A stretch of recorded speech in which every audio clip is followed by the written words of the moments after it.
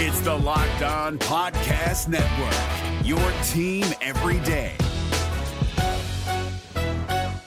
Kyle Krabs here, host of Locked On NFL Scouting. Join Joe Marino and me every day as we provide position-by-position analysis of the upcoming NFL Draft. Check out the Locked On NFL Scouting podcast with the Draft Dudes on YouTube or wherever you listen to your favorite podcasts. You are Locked On Dolphins, your daily Miami Dolphins podcast, part of the Locked On Podcast Network, your team every day. Good morning. Welcome, everybody, to Locked On Dolphins. It's Tuesday, which means it's power to the pod. I'm your host, Kyle Krabs, lifelong Miami Dolphins fan, managing editor of USA Today's DolphinsWire.com, director of scouting at theDraftNetwork.com, and very excited to get into a laundry list of topics brought to me by you, the pod.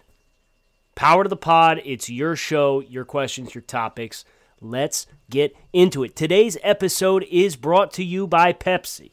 Pepsi is the refreshment you need to power through game day and become a member of the League of Football Watchers, because Pepsi is not made for those who play the game.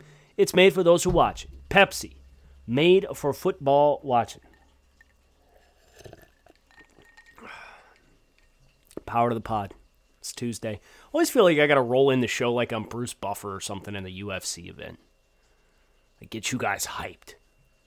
Do my best. I'm a little low on the sleep. The baby watching Krabs household is still holding strong and steady. Anticipation right now is probably go in on Thursday and kickstart the process thanks to modern medicine. So if that plan holds, I'll have another live show breaking down reactions to the All-22, which came out yesterday for the Dolphins contest against the Bengals, charting the offense. I hope to get the whole offense charted before the end of the week.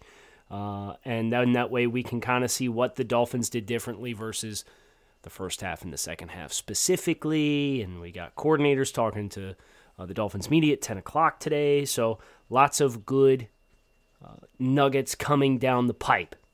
But today is your show. And we got a ton of questions. First one, I'm going to go right into the iTunes reviews questions. If it does not show up, I'll get you next week. I promise. I always do. Fins fan number one. Question, do we need to upgrade on the O&D lines to get our run game and run defense to the next level?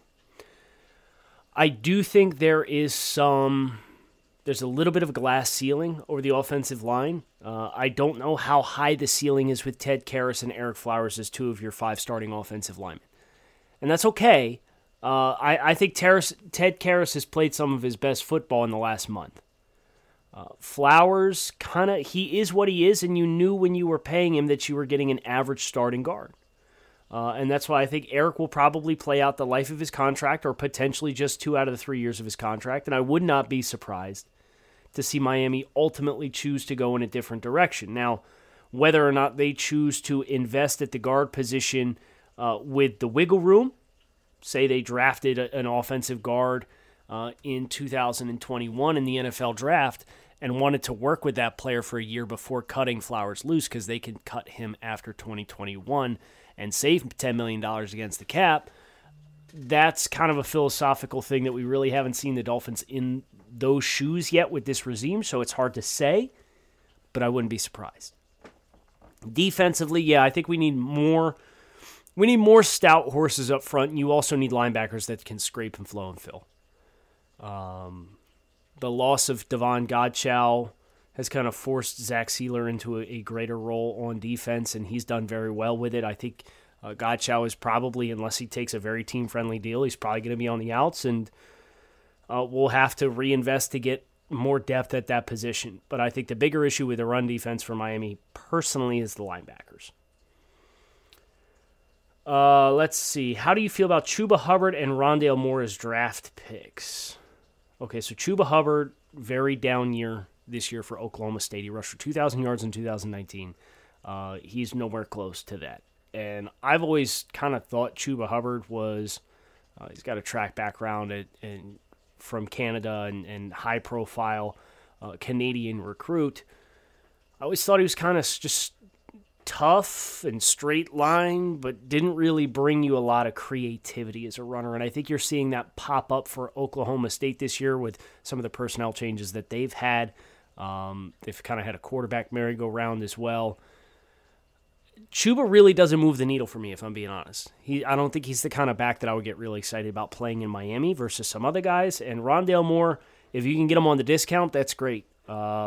He's had a lot of injury red flags and concerns. He missed half the season for Purdue this year with like a lower body injury, and he missed 2/3 of last season with lower body injuries. And so just like that kind of scares me with these smaller guys. But if you can, I probably wouldn't invest a first-round pick in Rondale Moore, but if you can get him at like 56, he's still around, yeah, I'm pulling the trigger on that. It's a good value proposition. Bruns FinFan. Are Hunt and Jackson the long-term answers at tackle? How would you rank our offensive linemen this year? This is an interesting question. Okay, so I do think Robert Hunt, it's ironic because Jackson cracked the starting lineup first. And I think some of that probably had to do with Solomon Kinley wrestling away the guard role and Miami not wanting to start 3 rookies right away on the offensive line. But, I'd probably rank them.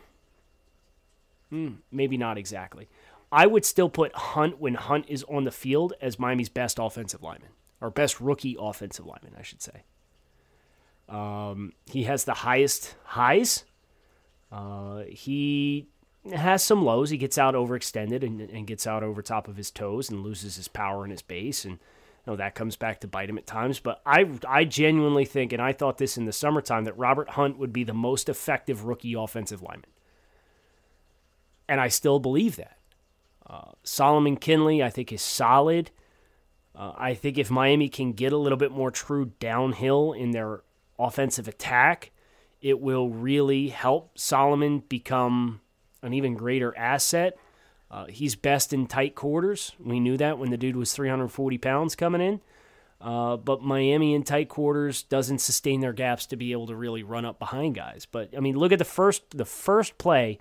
They put him on the left side when Flowers got hurt against Cincinnati, and he drove a 300-pound man 7-8 yards off the ball.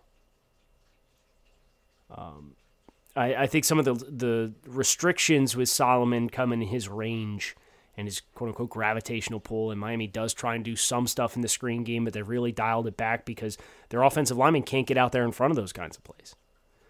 And Austin, highest highs, lowest lows. Peaks and valleys, really bad against Denver. Denver ate him alive. He's super toolsy and athletic, and I think this year is a great experience. And Brian Flores was asked by Travis Wingfield yesterday about player development, and Brian said, all these players are developing at their own pace, but I think whether they're in there and they're playing good or they're playing bad, they're all developing, and that's the important thing. So I do think the tackles are going to get probably another 2 years of evaluation, but I've liked what I've seen from all the rookies. How would I rank the offensive line? I would probably sit here, go down the line, and say Ted Karras, 1.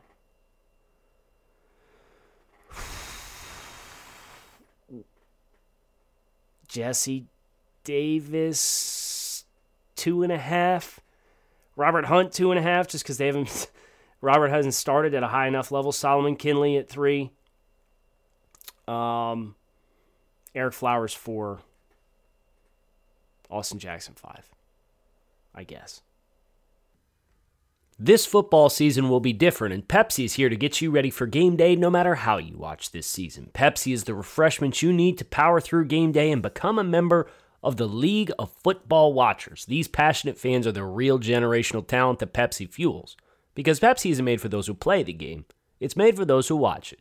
Pepsi, made for football watching. If you're looking for the most comprehensive NFL draft coverage this offseason, look no further than the Locked On NFL Scouting Podcast. Join the draft dudes, Kyle Krabs and Joe Marino, as they go position by position through the NFL free agent class and into the star-studded crop of college stars who will be selected in the 2024 NFL Draft. If you want to know who your favorite NFL team should be adding to its roster, you need to check out Locked On NFL Scouting, available on YouTube and wherever you get your podcasts. Part of the Locked On Podcast Network, your team every day. Fat Bastard 360, what's up, man? Really thankful we have Crabs covering the Dolphins on a daily basis. I'm very thankful for your listenership. Thank you. Question. I love Tua and I love Fitz, but is there a downside to having Fitz back as the backup next year? Would Tua be better off with Fitz and his big brain in the QB room, or better off without Fitz there for the media to call for if he is having a bad game? This kind of became apparent to me last week, too, Fat Bastard, if I'm being honest with you. It really became apparent that, this Fitz thing has the potential to be a distraction. And Fitz at 38 years old, he's not going to keep playing forever. It could really benefit you to have him back with his familiarity. And if the locker room's able to tune out the noise and the quarterback room's able to tune out the noise, then, that can help. It would benefit to have Fitz back. But if this is going to become a thing, and I wish it wasn't like this in the fan base, you can support both guys. But there's Fitzpatrick. There's a Fitzpatrick divide. There's a better chance to win now. There's a Tua divide for we need to get the future and so on and so forth. And I think we're all kind of pulling in the same direction. And I don't think it'll be a problem for the team. But I do think it's becoming harder and harder to ignore that there is kind of this split consensus on whether Fitzpatrick should be starting now or Tua should be starting now. And Tua will be the unquestioned starting quarterback moving from here on out. But the first time he gets hurt and Fitz comes in and balls out and these questions come back, it has the potential to be somewhat problematic for Miami. Curtis Cass. First off, I want to say you make my workday easier being able to listen to this podcast every day. Well, thanks for listening. Wanted to ask, out of next year's free agent wide receivers, who would you want to see Miami sign? And same question for free agent running backs. Oh boy, okay. Wide receivers, if you're not scared off by the money, Allen Robinson is interesting to me as an upgrade over Preston Williams. Corey Davis is interesting to me as an upgrade over Preston Williams. Corey Davis, 26 years old. He's having a breakout season, averaging 15 yards a catch, kind of following and similar athletically to Devontae Parker. He's following the Devontae Parker career path as well. You're betting on a one-year wonder there, and that's where that one gets a little scary. I don't think Will Fuller, who is suspended for the remainder of the season, is necessarily a great fit for Miami because he's more of a true vertical receiver. I'm not interested in John Ross. Durability there is non-existent. I think Curtis Samuel from Carolina is an interesting name to peg. Samuel's 25. Juju Smith-Schuster at 24, obviously. Pittsburgh feels to be phasing him out. And if that's the case, I think he definitely warrants strong consideration from the Dolphins. Those would be the names that I would put into consideration for Miami. And if you could find the most sensible financial commitment out of that group, I think that's probably the direction I go. Running backs wise, I mean, you tell me. I'm going to read through the top names available.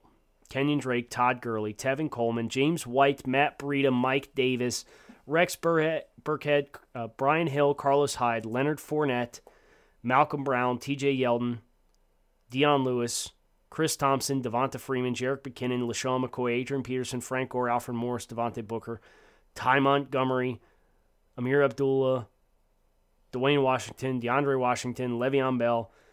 Any of these names moving the needle for you? Le'Veon Bell maybe, but I kind of think Lev's a little washed, personally. I'd rather just draft a guy in round 4. Thought it was interesting. Le'Veon signs in Kansas City, and then 3 weeks later, it's oh yeah, I want to be a starter next year. Well, you should have signed in Miami, dude. James Conner is interesting. He has some nice resume as a pass catcher as well.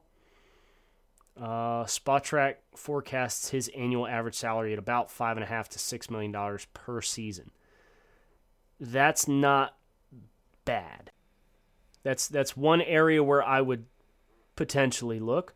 Marlon Mack, I don't think is a great fit for Miami scheme-wise, but he's an interesting player.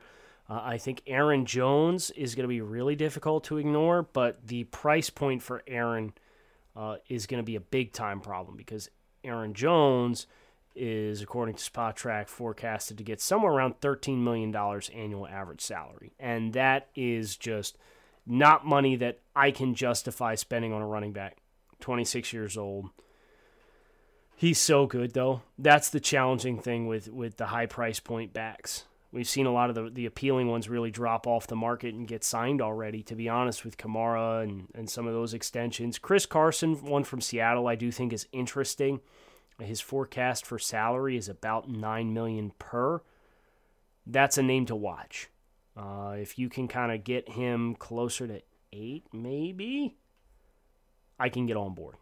But the running back free agent crop is not very inspirational.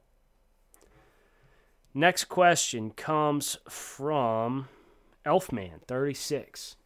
Found this right before 2020 draft and have absolutely fallen in love with this podcast. Ironically enough, Elfman, we have fallen in love with you as well. Question, do you see the Finns selling high on Xavier Howard to garner more picks a la Tunsil? And can Iggy fill in capably at this point? Well, the good news is we saw Iggy filling against the Bengals. Played over 20 defensive snaps. He was targeted once. Thought he played fine. Obviously, it's Cincinnati, so grain of salt. I don't think that we're moving on from Howard at this point. I think it would have had to have been a Godfather deal, and because to even entertain trading him when this was a thing a couple weeks ago, well, somebody probably called and asked about Xavier Howard, and then that turned into, oh, well, the Dolphins are shopping Xavier Howard. No. I don't know if a Tunsil deal gets it done with Xavier Howard at this point in time. And I don't necessarily know that the Dolphins need to do that anyway, because you're sitting here as a team, and you can honestly say, okay, we are going to trade back. We've got 2 first-round picks, 2 second-round picks. Let's trade back. We can get an extra first next year by moving back 10, 15 spots if we like our options, et cetera, et cetera. That is a more sustainable way to build a contending program than to continue to trade your good players. And Xavier Howard having the season that he is, I do think it would send the wrong message to trade him at this point in time, just because you want to reward your players for playing well and buying into your program too, and I don't think that should be overlooked. So Xavier Howard, he's bought in, and he's balling out, and the Dolphins have already paid him. Let's roll with him. He's one of the faces of your franchise right now, and he might win Defensive Player of the Year. Question from, I'm going to be honest, I'm not even going to try and say this username. Every third letter is a Y, a H, or a U. Power to the Pod question. Would you consider doing a weekly single-play breakdown video on Twitter like Benjamin Solak does for the Eagles? I know you're active on Twitter, and I think it'd be cool to have some visual content from you in addition to the podcast. I would love to. Here's my challenge. I'm the director of scouting at the Draft Network. So once we hit the off season, we're going to be studying tape on all the college prospects. Me and I got a team of 5 guys that I work with. It's a great group. Jordan Reed, Dre Harris, Joe Marino, Brentley Weissman. Work with Jamie Eisner on content. It's a great group. But we are trying to watch, scout, write reports on, and rank 400-plus prospects. Take on top of that, I do the podcast here every day. Take on top of that, I do Draft Dudes podcast 5 days a week. I'm also the managing editor of USA Today's Dolphins Wire. So that's 5 to 6 pieces of written content a day. And then now I'm introducing a small, tiny human into my household. So I actually think, to answer your question, it's going to be more feasible for me to do something like that in the off-season instead of in-season because I'll have more flexibility. The hard part with me now in trying to balance everything is you go to bed on Sunday night and you wake up and it's Thursday morning and you're starting the next week already. It just flies by. I would say this, though. look for video content. I think video content specifically pertaining to the Dolphins and plays and showcasing when I'm evaluating this roster at the end of the year, full body of work. Hey, this is what this player does well. Here's a good example of that. Hey, conceptually, this is what we're doing. Here's a prospect from college that fits that role. That's the kind of video content I would say, you'll expect to be able to see a little bit of out of season when we don't have regularly scheduled college games Thursday night, Friday night, Saturday night, and even now Sundays at times. And then we've got NFL Thursday night, Sunday all day, and Monday and sometimes Tuesdays. So, yes, more video content will come to answer your question. We here at the Locked On Network have been big-time proponents of the Built brand, and Built's newest product, Built Go, just ups the ante even more. It's a workout gel that's built to help you break through your mental or physical wall each and every day. It's easy to take. It comes in a 1.5-ounce package. You put it in your back pocket, in your golf bag, in your briefcase, in your glove compartment, wherever, and it's always ready to go when you are. It's the best workout gel on the market. It's like 5-hour energy without the same crash feeling. It's like drinking a Monster with a third of the caffeine and better results. It comes in 3 delicious flavors. My personal favorite is chocolate mint, but there's also peanut butter honey and chocolate coconut. Built Go combines energy gel with collagen protein, which is fast absorbing, and it gets into your system fast, and it's easier on your stomach. It's loaded with the good stuff to ignite your system: beta-alanine, B3, honey, caffeine, and it's built to kick all day long with B6 and B12. So visit BuiltGo.com and use promo code LOCKED and you'll get 20% off your next order. That's promo code LOCKED for 20% off at BuiltGo.com. Let's go. If you're looking for the most comprehensive NFL draft coverage this offseason, look no further than the Locked On NFL Scouting Podcast. Join the draft dudes, Kyle Krabs and Joe Marino, as they go position by position through the NFL free agent class and into the star-studded crop of college stars who will be selected in the 2024 NFL Draft. If you want to know who your favorite NFL team should be adding to its roster, you need to check out Locked On NFL Scouting, available on YouTube and wherever you get your podcasts. Part of the Locked On Podcast Network, your team every day. JFeld26, by far the best Dolphins podcast out there. You are too much. I'm blushing over here. I've been a listener to the show for years and just keeps on getting better. Thank you for all your hard work. Okay, so Power to the Pod question. Oh, my guy. Recent new premium sign up on TDN. Love everything about the work y'all are doing there. Thank you. Very cool. Question for Power to the Pod. Of the positions that need that this team has, wide receiver, running back, edge, linebacker, interior offensive line, safety, etc., and maybe safety for feeling gluttonous, which positions would you prefer that we fill via free agent and which via draft, or which do we double down on? I'm here for doubling down on wide receiver and running back. I'm here for doubling down on linebacker. I don't necessarily feel like we need to double down on edge. But if they want maximum long-term flexibility, it's something that we should be open to. I think you'll see much less roster turnover, right? We had more than 50 to 60% roster turnover in each of the last 2 years in the offseason. I think that number will probably be closer to 30% this time around. But I'm definitely double dipping at the first two. Running back and wide receiver, I'm trying to sign one so I know what I'm getting. With the body of work at the pro level, I'm probably drafting 2 at the wide receiver position. I'm going all out. And then anything that I feel like I need, if I get a value that's good, too good to pass up to upgrade the interior offensive line, I'm doing that too. SD 1943. Would you agree the biggest difference between Flores' staff and his predecessors the last 15 years is player development? Seems like we have for 2 decades been only to able buy talent or get lucky to draft guys who are going to succeed anywhere. When that doesn't happen, we have historically been awful at developing players and deploying them intelligently. If above is not the biggest positive difference, what is? Thanks. I think there's honestly a lot of variables at play here. I do think player development is probably the one that we should be the most encouraged by.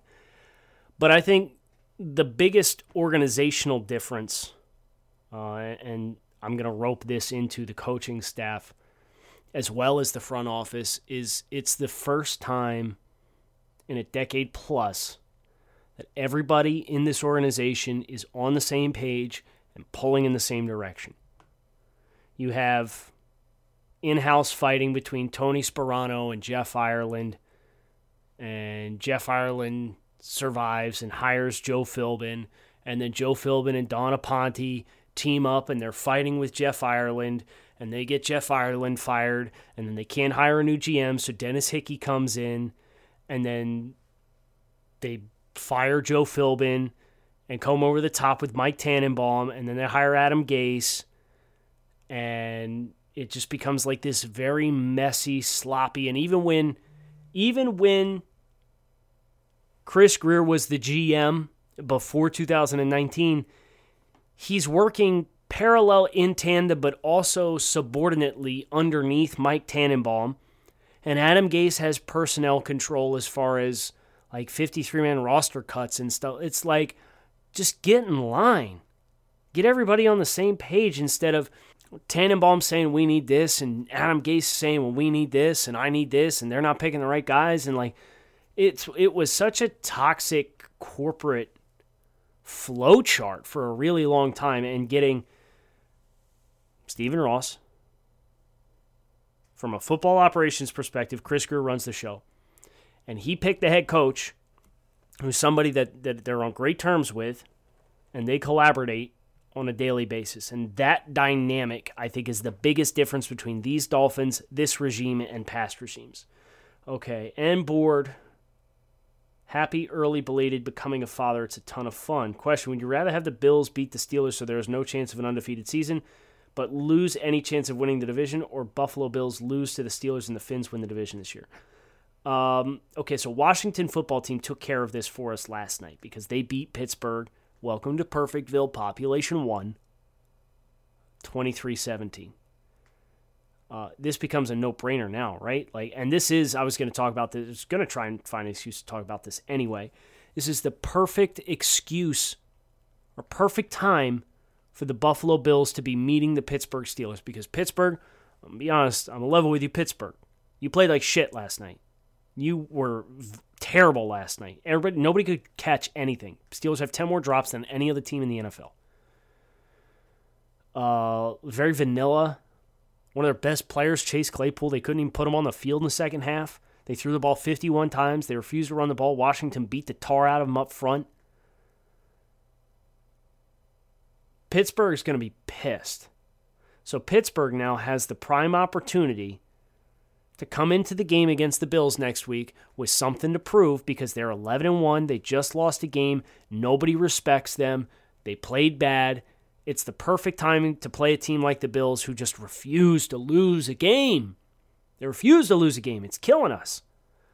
So that's where I would point. I'd say it's pretty cut and dry at this point in time. We need to be rooting for the Steelers, but this is the perfect time for the Steelers to catch the Buffalo Bills. Finsman72.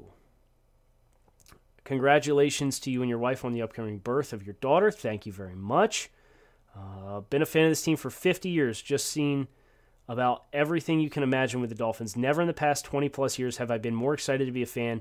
It's close to the 70s and 80s when every game, no matter what the opponent, you get the feeling we have a good chance to win. It's a great feeling. I agree.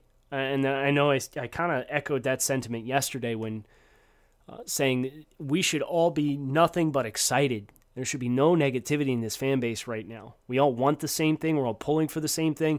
This is the best position this franchise has been in 30 years. 30 years. My entire life. I'm 31 years old. The early 90s were good. We had to deal with a juggernaut in Buffalo.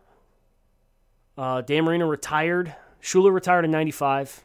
Marino retired in 99, technically early 2000. And the Dolphins are better positioned now when you take a look at the product on the field, the coach that they have, the youth of the roster, and the assets to move forward with, they are better now than any time since 2000 minimum. And then you could even go back further and look at the landscape and look at some of the rosters and like, yeah, you had Dan Marino, so that's a massive leg up.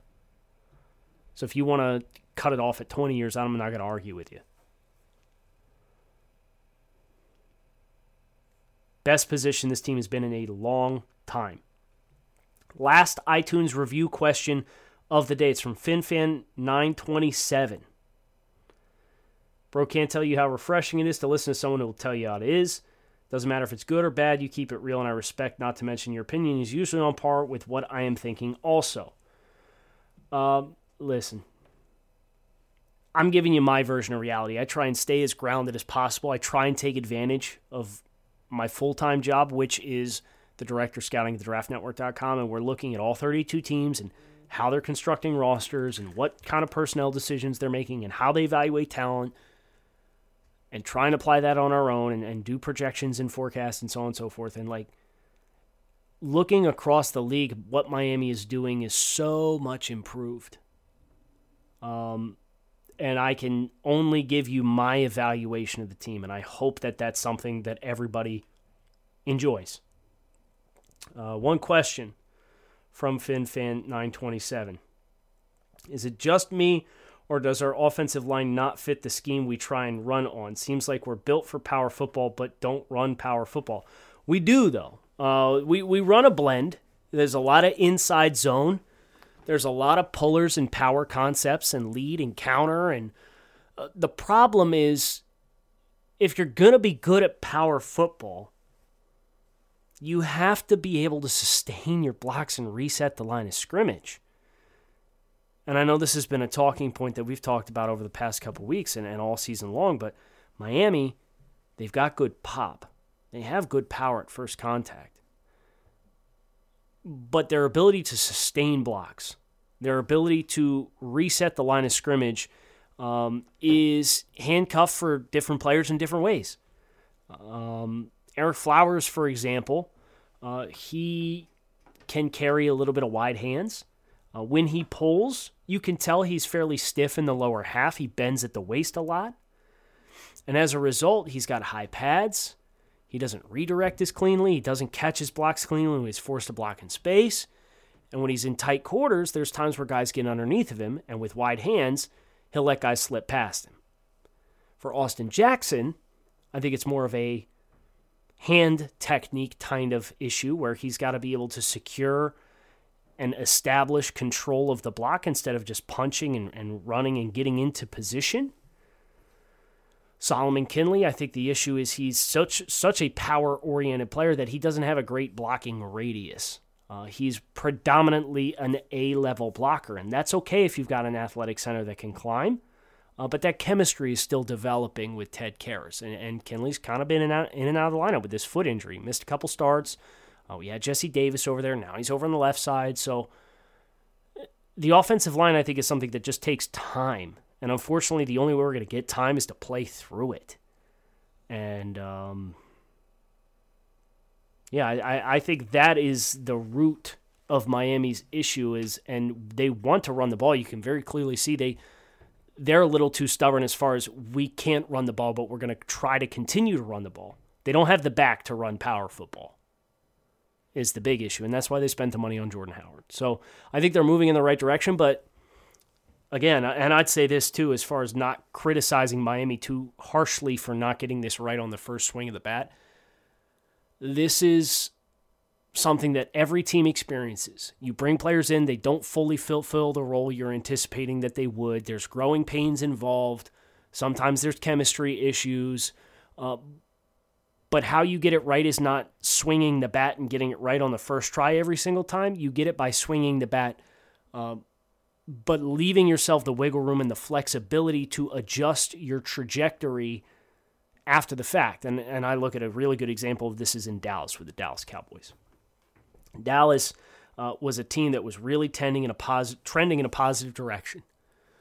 And all this young talent. And they extend Ezekiel Elliott to a 6-year, $90 million contract. They extend DeMarcus Lawrence on a 5-year, $125 million contract. They extend Amari Cooper. They extend Jalen Smith. Well, they didn't leave themselves enough money to re-sign Byron Jones, and Byron Jones leaves in free agency, and the Dallas Cowboys secondary is awful.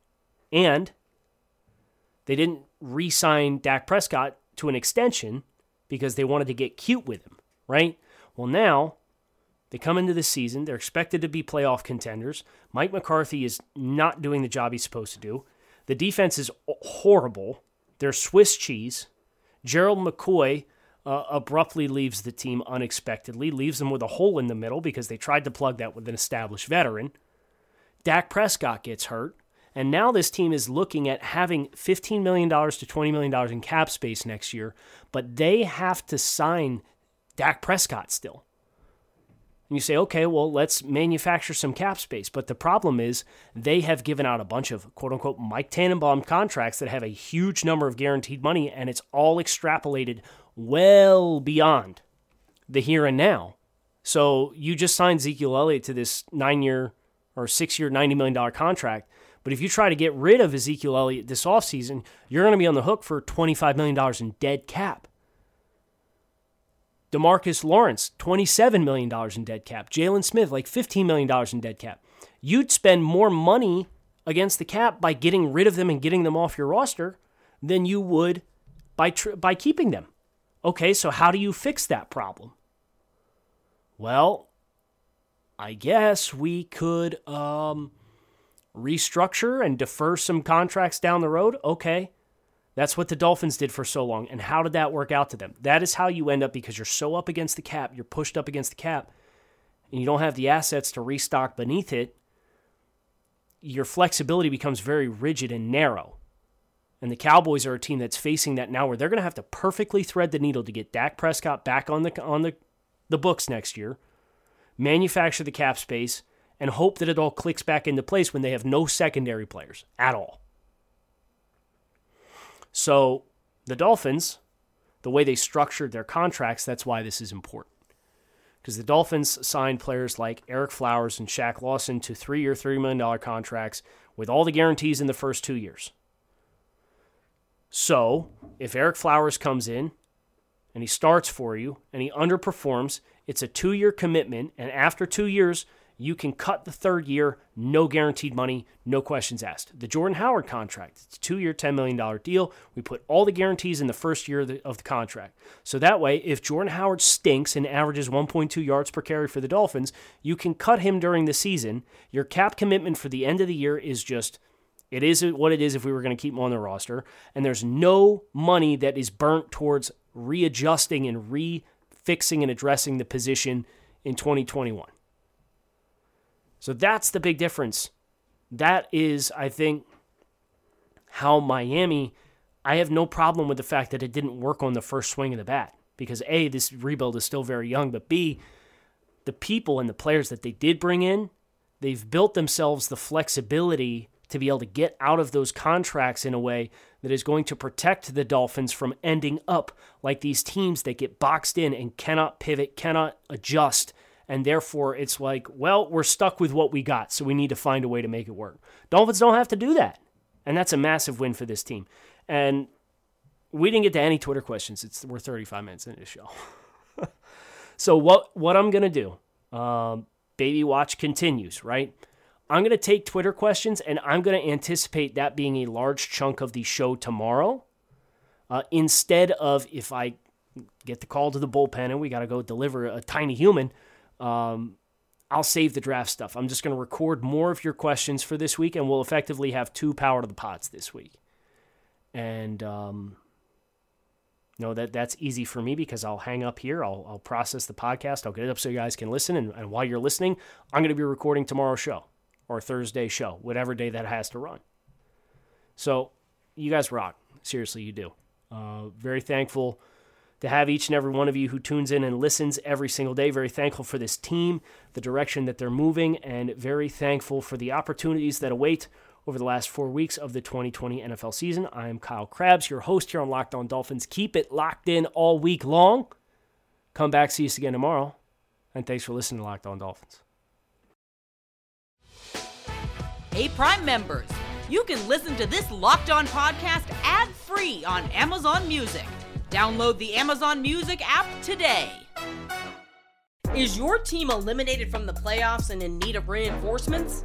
Maybe it's time for a rebuild, or maybe they're just a player or two away from taking home the Lombardi Trophy. Either way, join Keith Sanchez and Damian Parson for Mock Draft Monday on the Locked On NFL Draft Podcast. They'll tell you which college football stars your team will be taking in the 2024 NFL Draft. Check out Mock Draft Monday on the Locked On NFL Draft Podcast, part of the Locked On Podcast Network, your team every day.